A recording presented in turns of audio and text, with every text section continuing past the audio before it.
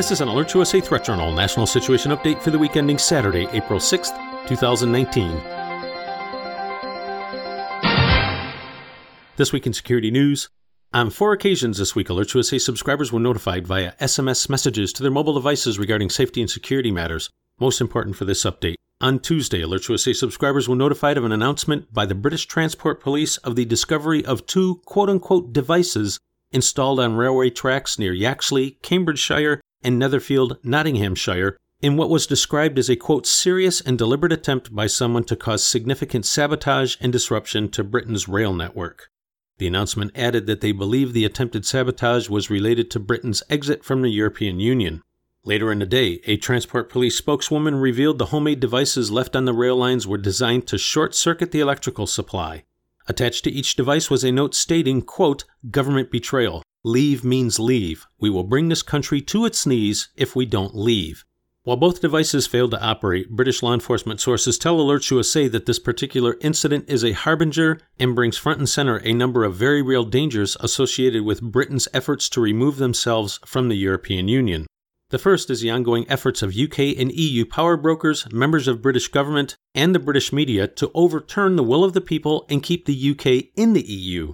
Despite the fact that 51.9% of the public voted to leave, efforts have been underway to hold a second referendum to try and flip the outcome. This is a source of significant anger within the British public, as evidenced by the attempt to sabotage the rail network.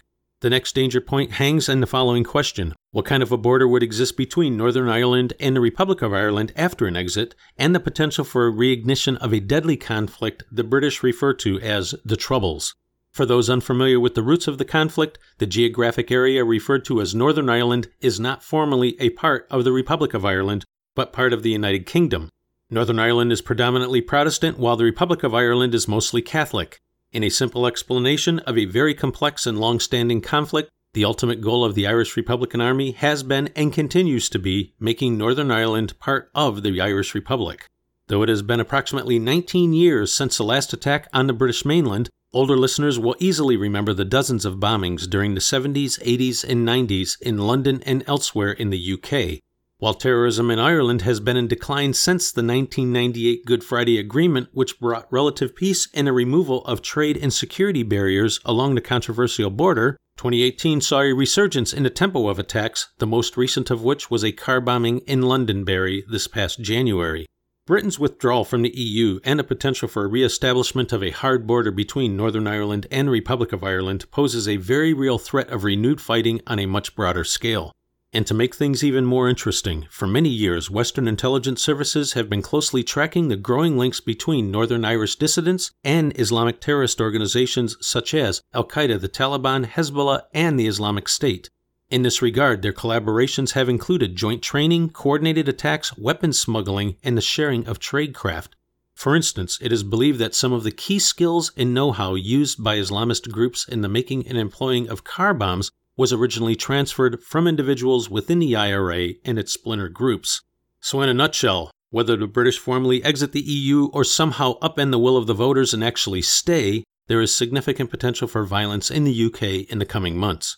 You can find more on this story in this week's issue of the Threat Journal newsletter. If you're not already a subscriber, visit threatjournal.com and sign up today. The publication is free and will remain that way. Alert USA continues to monitor the overall domestic and international threat environment and will immediately notify service subscribers via SMS messages of new alerts, warnings, and advisories, or any other factors which signal a change in the overall threat picture for American citizens as events warrant. In travel security news, listeners are reminded that a U.S. government-issued worldwide caution for American citizens is in effect warning of the continuing threat of terrorist activities, political violence, and criminal activity globally. Quoting from the cautionary statement, terrorist groups including the Islamic State, Al-Qaeda, their associates, and those inspired by such organizations are intent on attacking U.S. citizens wherever they are.